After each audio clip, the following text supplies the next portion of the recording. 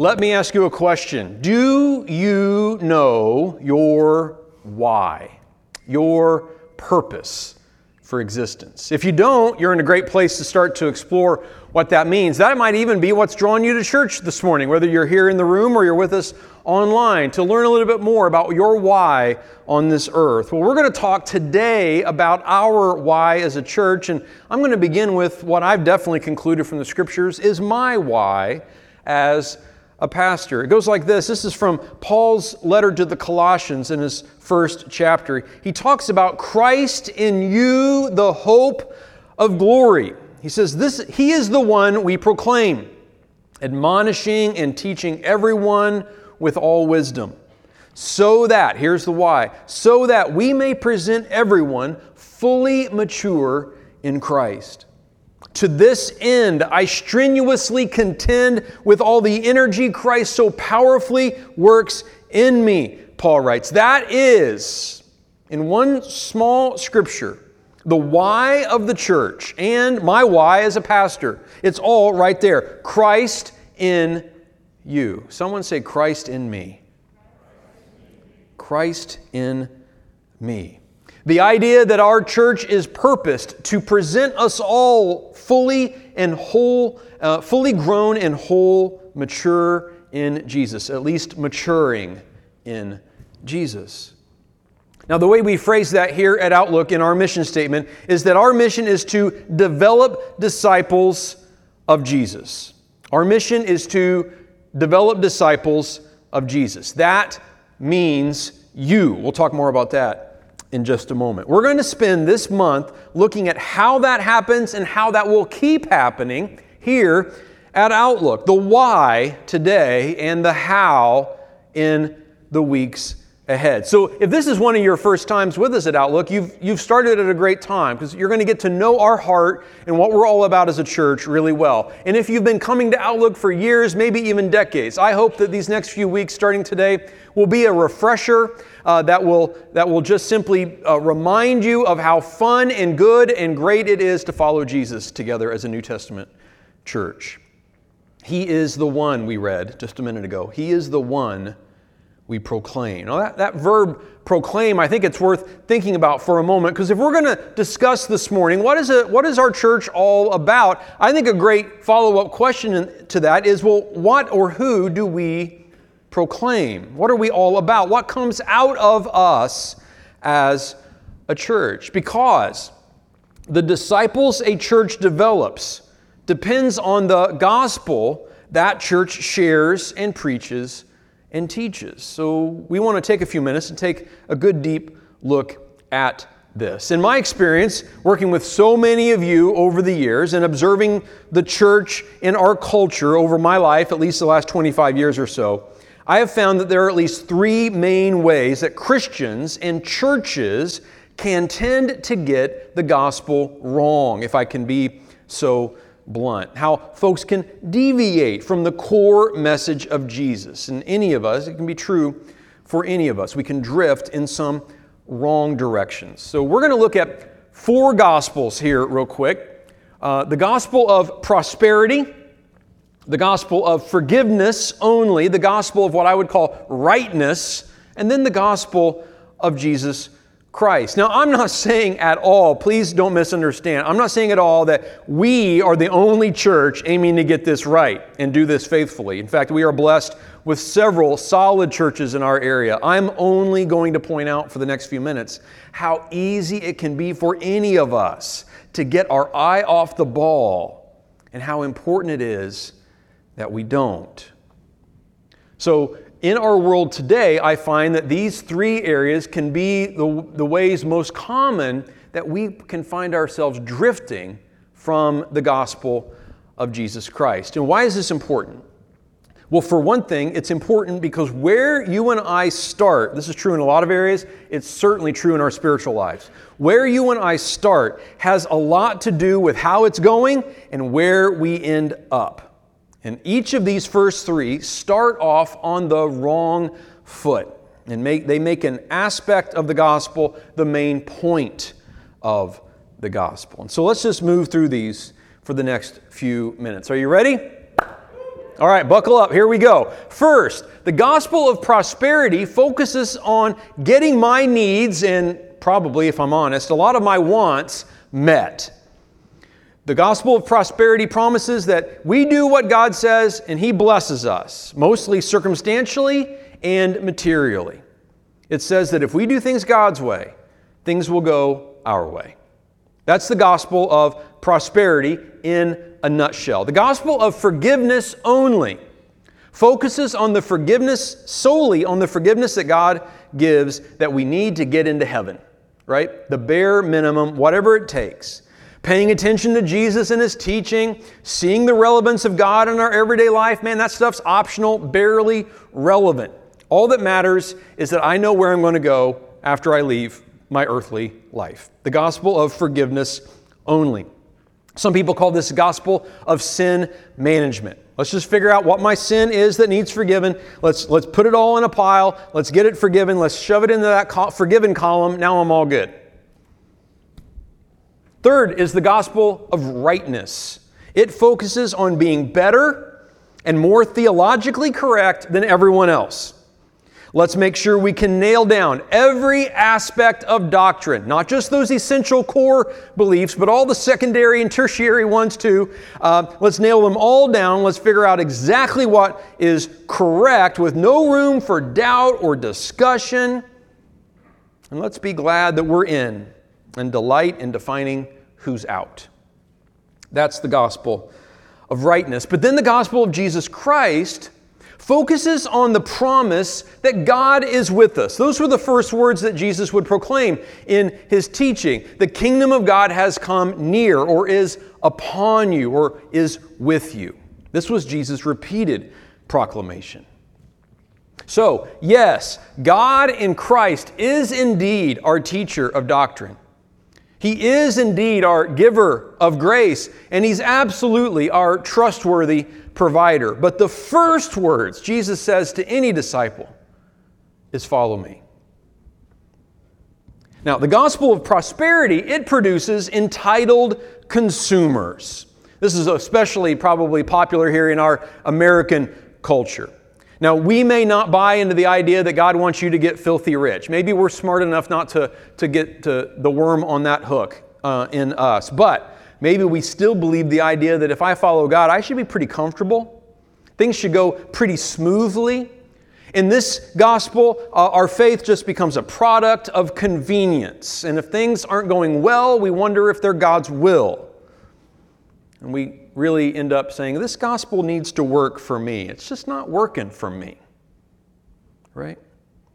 There's a second gospel here, the gospel of forgiveness. It produces passive adherence. Just enough ritual to stay in God's good graces. Passive is the key word there. The gospel of rightness produces judgmental experts. Anyone ever been one of those or met one? Yeah, if we're all honest, we can probably see ourselves drifting there at times. Judgmental experts become people who are self-righteous and detached from empathy.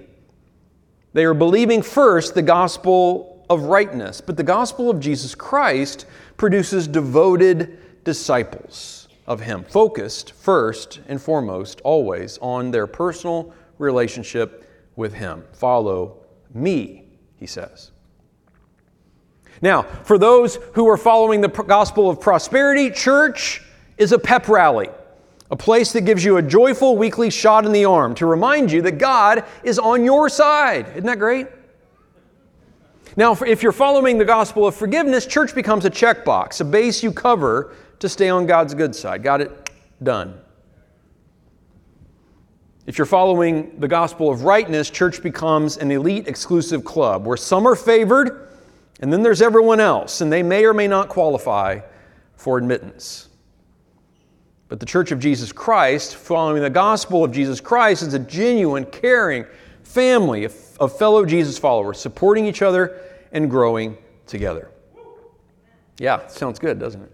Now, if you've been following so far, you won't be surprised to hear that the gospel of prosperity is driven by greed. right? More for me, what's coming to me, demand my rights, whatever that looks like. The gospel of forgiveness is driven by fear. Am I forgiven today? Have I done something wrong? Am I on the right side of God's wrath? And it becomes a tightrope that you walk, or a pop quiz you hope you don't fail. The gospel of rightness is driven by pride. That's not hard to see. The gospel of Jesus Christ, of course, is driven by love. Everyone say love. Doesn't that feel good? Just say it again. Love, that's right.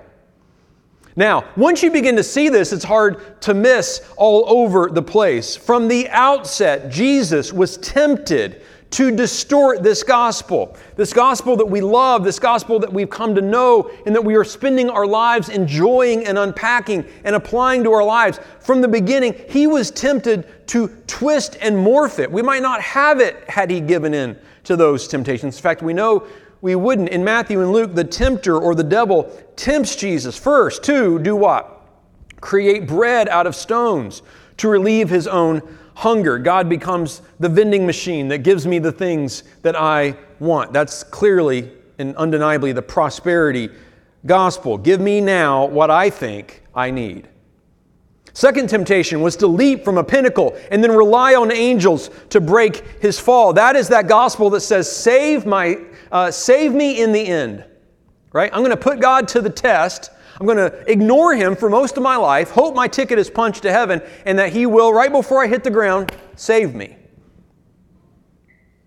Or the third temptation was to kneel before Satan in return for all the kingdoms of the world, to be in power. The gospel that says, I should be in charge because I know best.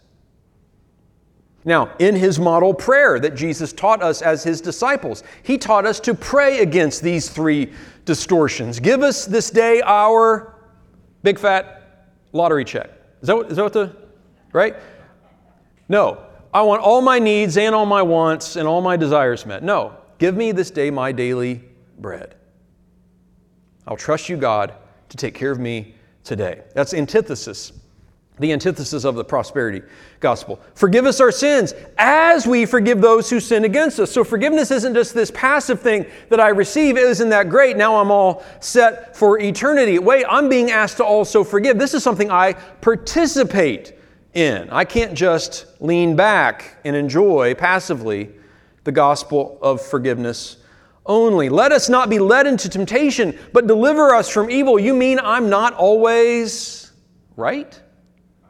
You mean I might be tempted? In fact, I'm going to need to pray on a regular basis, maybe even every day, that I'm not led into temptation, that I don't have it all nailed down or all together? And yours, Lord, is the kingdom and the power and the glory forever. I could go on all day, but I've just got one more. Okay, in 1 John, in that letter, he talks about what the world offers in comparison to what God is like and what God is all about. And he names three things that the world is all about, and those things are set to make us fall. First, the lust of the eyes, which is certainly materialism. I want more and more. Everything I see, give me more. The lust of the flesh, that's hedonism. Certainly, save my skin. And the pride of life. Aren't I great? Part of just a chosen few. Those three things that John lists there also perfectly describe from that aspect these three distortions of the gospel. A prosperity gospel, a forgiveness-only gospel, a rightness gospel. These are common and easy for any of us to begin to find ourselves drifting into. So that's why it's important, and I hope helpful, to just stop right here for a moment and ask ourselves, okay, what kind of gospel are we aiming to share and preach? Because see, what we've discovered here at Outlook is that following Jesus is the most fulfilling life possible. We don't do it out of fear to avoid hell. We don't do it out of duty to be right. We don't do it out of benefit for our benefit just to be blessed. We do it out of love because we want to follow Jesus. Now, often, like I said, churches, Christians, pastors can get this wrong. And perhaps you've been burnt or hurt or misled by a fellow Christian pastor or church. And some of this is hitting pretty close to home, sounding a bit too familiar. We here always aim, and aim is the key verb here, aim to be a church pointed toward and pointing us all toward the gospel of Jesus Christ. Amen? And not falling for these three misguided versions of the gospel. Now, we never claim that we always get this perfect, not at all, but we can say with open hearts that this is always our deepest desire, and we labor to that end, to issue a faithful invitation to anyone who will listen to follow Jesus with us. Amen? Now, when I look back on my own life, I realize that I was blessed to have someone issue this invitation well to me. It has nothing to do with me. It has everything to do with the invitation that I was given. I said that, a lot of this has to do with where we begin. That'll tell us a lot about how it's going and where we're going to end up and how we're going to develop. If we've started on any of these places, then we need a course correction. Perhaps someone started us on the wrong foot. Today can be a day that we begin to see, oh, wait a second, I see that now.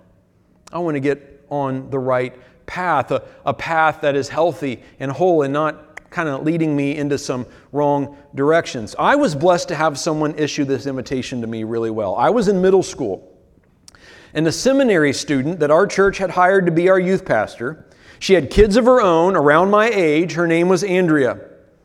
It is Andrea, she's still with us, described life in Christ to me in a way that I had never heard. So winsome, so real, so full of life, so compelling. She clearly loved, knew, and walked with Jesus, and it captured my heart.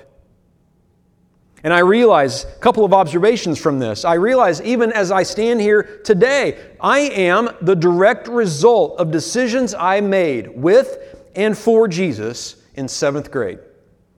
In some ways, I'm still very much that person. I'm still that 13-year-old me who was shown a path that was all about following Jesus and getting to know Him. And I'm still simply walking that path that she showed to me. So this first observation that I want to then apply to us is never underestimate the very solid decisions that you can make when you're young. If you're a junior high, middle school, high school student, college student listening with me today in the room or online, just hear that. Don't think following Jesus is something that you might get around to when you're older. But just know that life is short, and the decisions that you make today are indeed setting the course for your life. And Jesus has some really good things for you if you'll pay some attention to what that could be in your life. So don't put that off. Second observation I see from this little episode in my life is that Andrea was not perhaps the typical student pastor. She was a divorced mom heading to seminary a little later than the average. But you know what? Didn't matter. She was a wholehearted Jesus follower. And she loved talking about that relationship with anyone who would listen, including a 13-year-old me. And so that second application is never underestimate your own ability to play a pivotal role in a child's or student's life. We love kids here at Outlook. We're all about investing in the next generation. When you hear Amy or Zach talk about the ministries that are happening here with our kids or our students, if there is in any way a tug in your own heart that says, I'd like to learn more about that, I'd like to get involved in that, follow that. If it is followed by a tug that says, I don't know, maybe I can't do that, maybe I don't deserve to do that, maybe I'm not qualified to do that, ignore that second one, okay? Just ignore that one.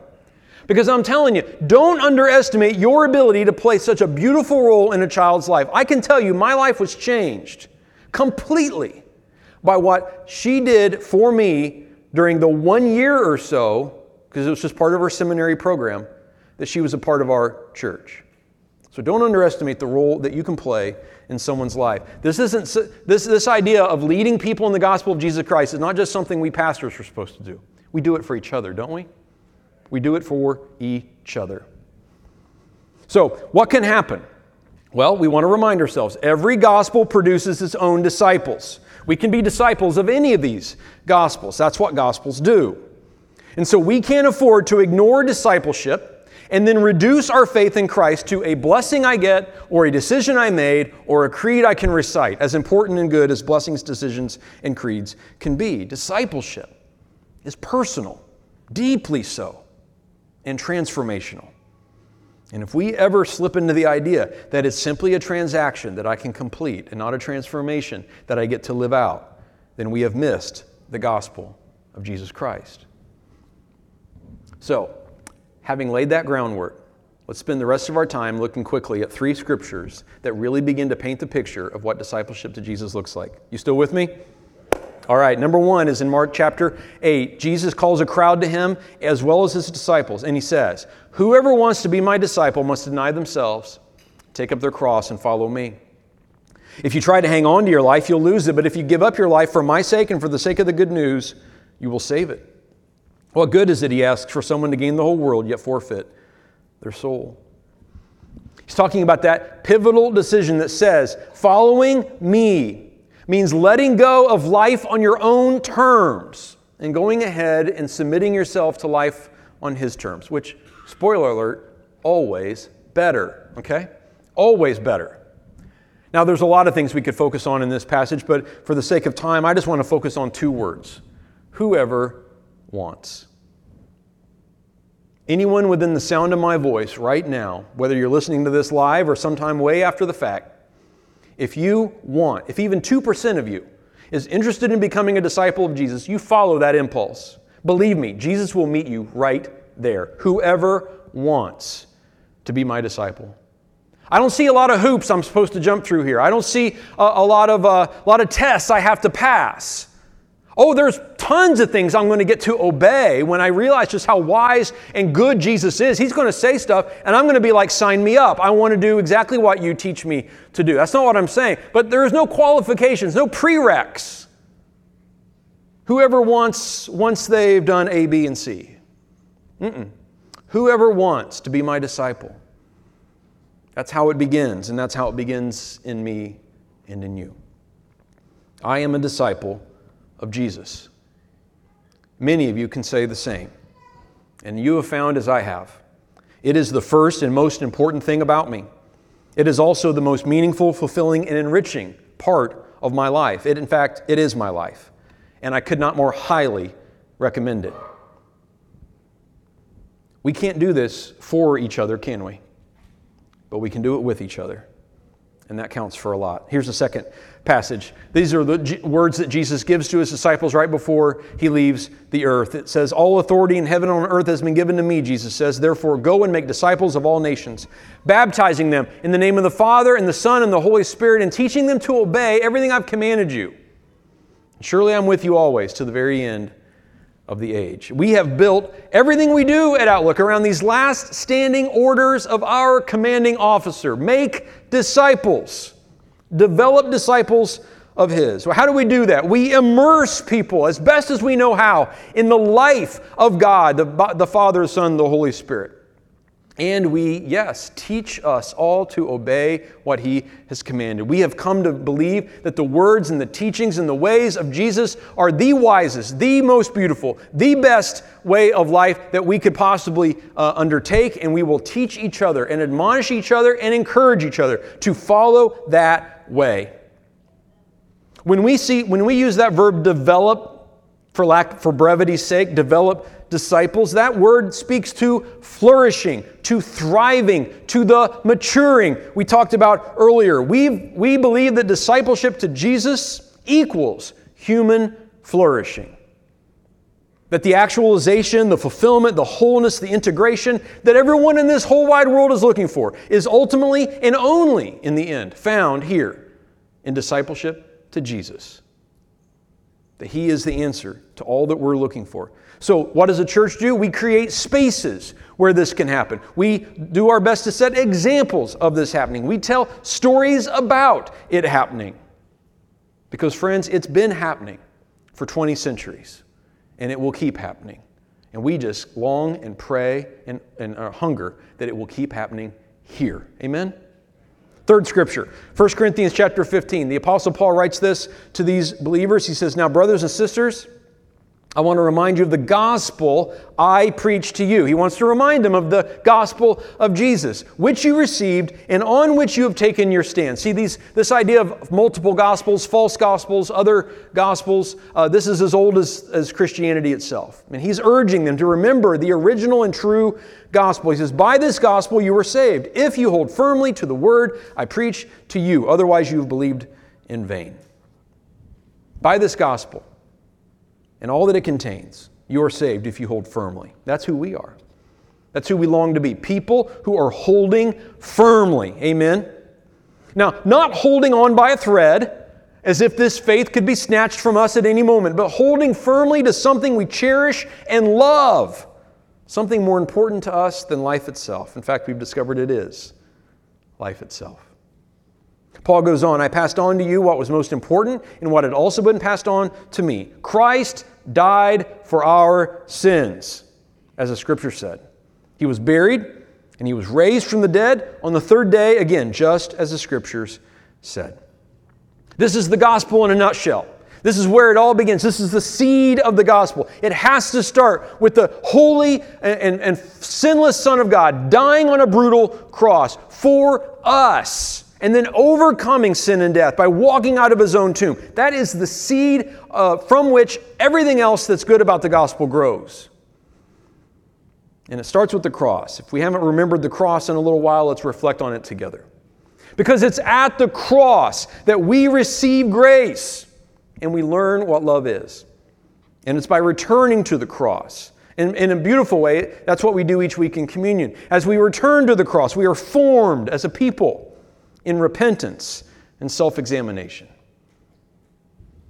I was just remembering this week what an effect the songs I grew up singing in church had on me. At the cross where I first saw the light and the burden of my heart rolled away.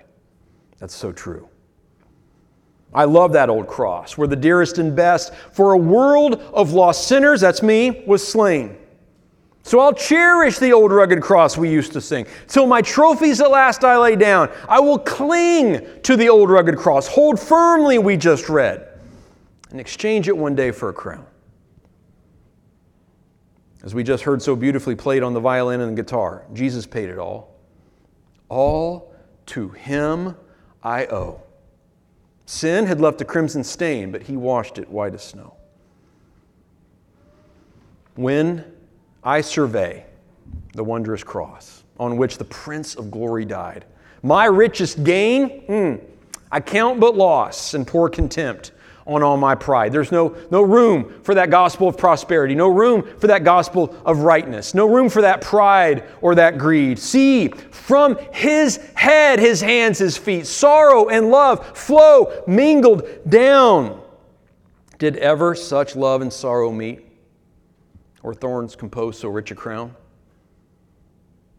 Were the whole realm of nature mine, that were a present far too small.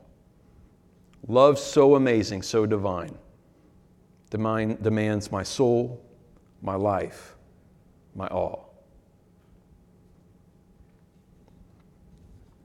What do I hope we'll walk out of here today or log off with here today? I hope you will walk out of here thinking this, that the mission of this church is to develop your name here, right? As a disciple of Jesus. That's right. Our mission is to develop you as a disciple of Jesus. You and Jesus. If you could boil it down, that's our why. Just you and Jesus. And Jesus and you. It's not about me, God forbid. It's not about building our brand or our budget. It's about building changed lives. It's about building you and me, friends. That is discipleship, amen? And that is what we're all about. Let's pray together. God, we thank You for the church. We thank You for the church around the world and across the ages that we get to be a part of today. And God, we thank You for our church. We thank You that 150 some years ago, a group of believers saw fit to get together and begin worshiping You, opening Your Word, supporting each other, praying. And God, we've been doing it ever since. And we pray, God, it is our earnest prayer that you look down on us and are pleased. And when you see something that displeases you, you show it to us. And we correct it by your Spirit. We move forward together in you. God, we thank you that this church belongs to you. We thank you that you call us to be your disciples and that we can hear that nudge, that voice, that calling that just simply says, follow me. Follow me. We answer it again today, Lord. In Jesus' name, amen. We learned a song earlier. We're going to get the chance to sing it one more time this morning. It begins with these words, so appropriate from what we've just been looking at in the Scriptures. It begins, the gospel of Jesus. It's the hope of the ages, burning brighter and brighter and standing forever. The church He is building, amen? Nothing can stop it. It's a city that's shining, a light in the darkness. Let's stand and sing those beautiful words together to this God who's building His church.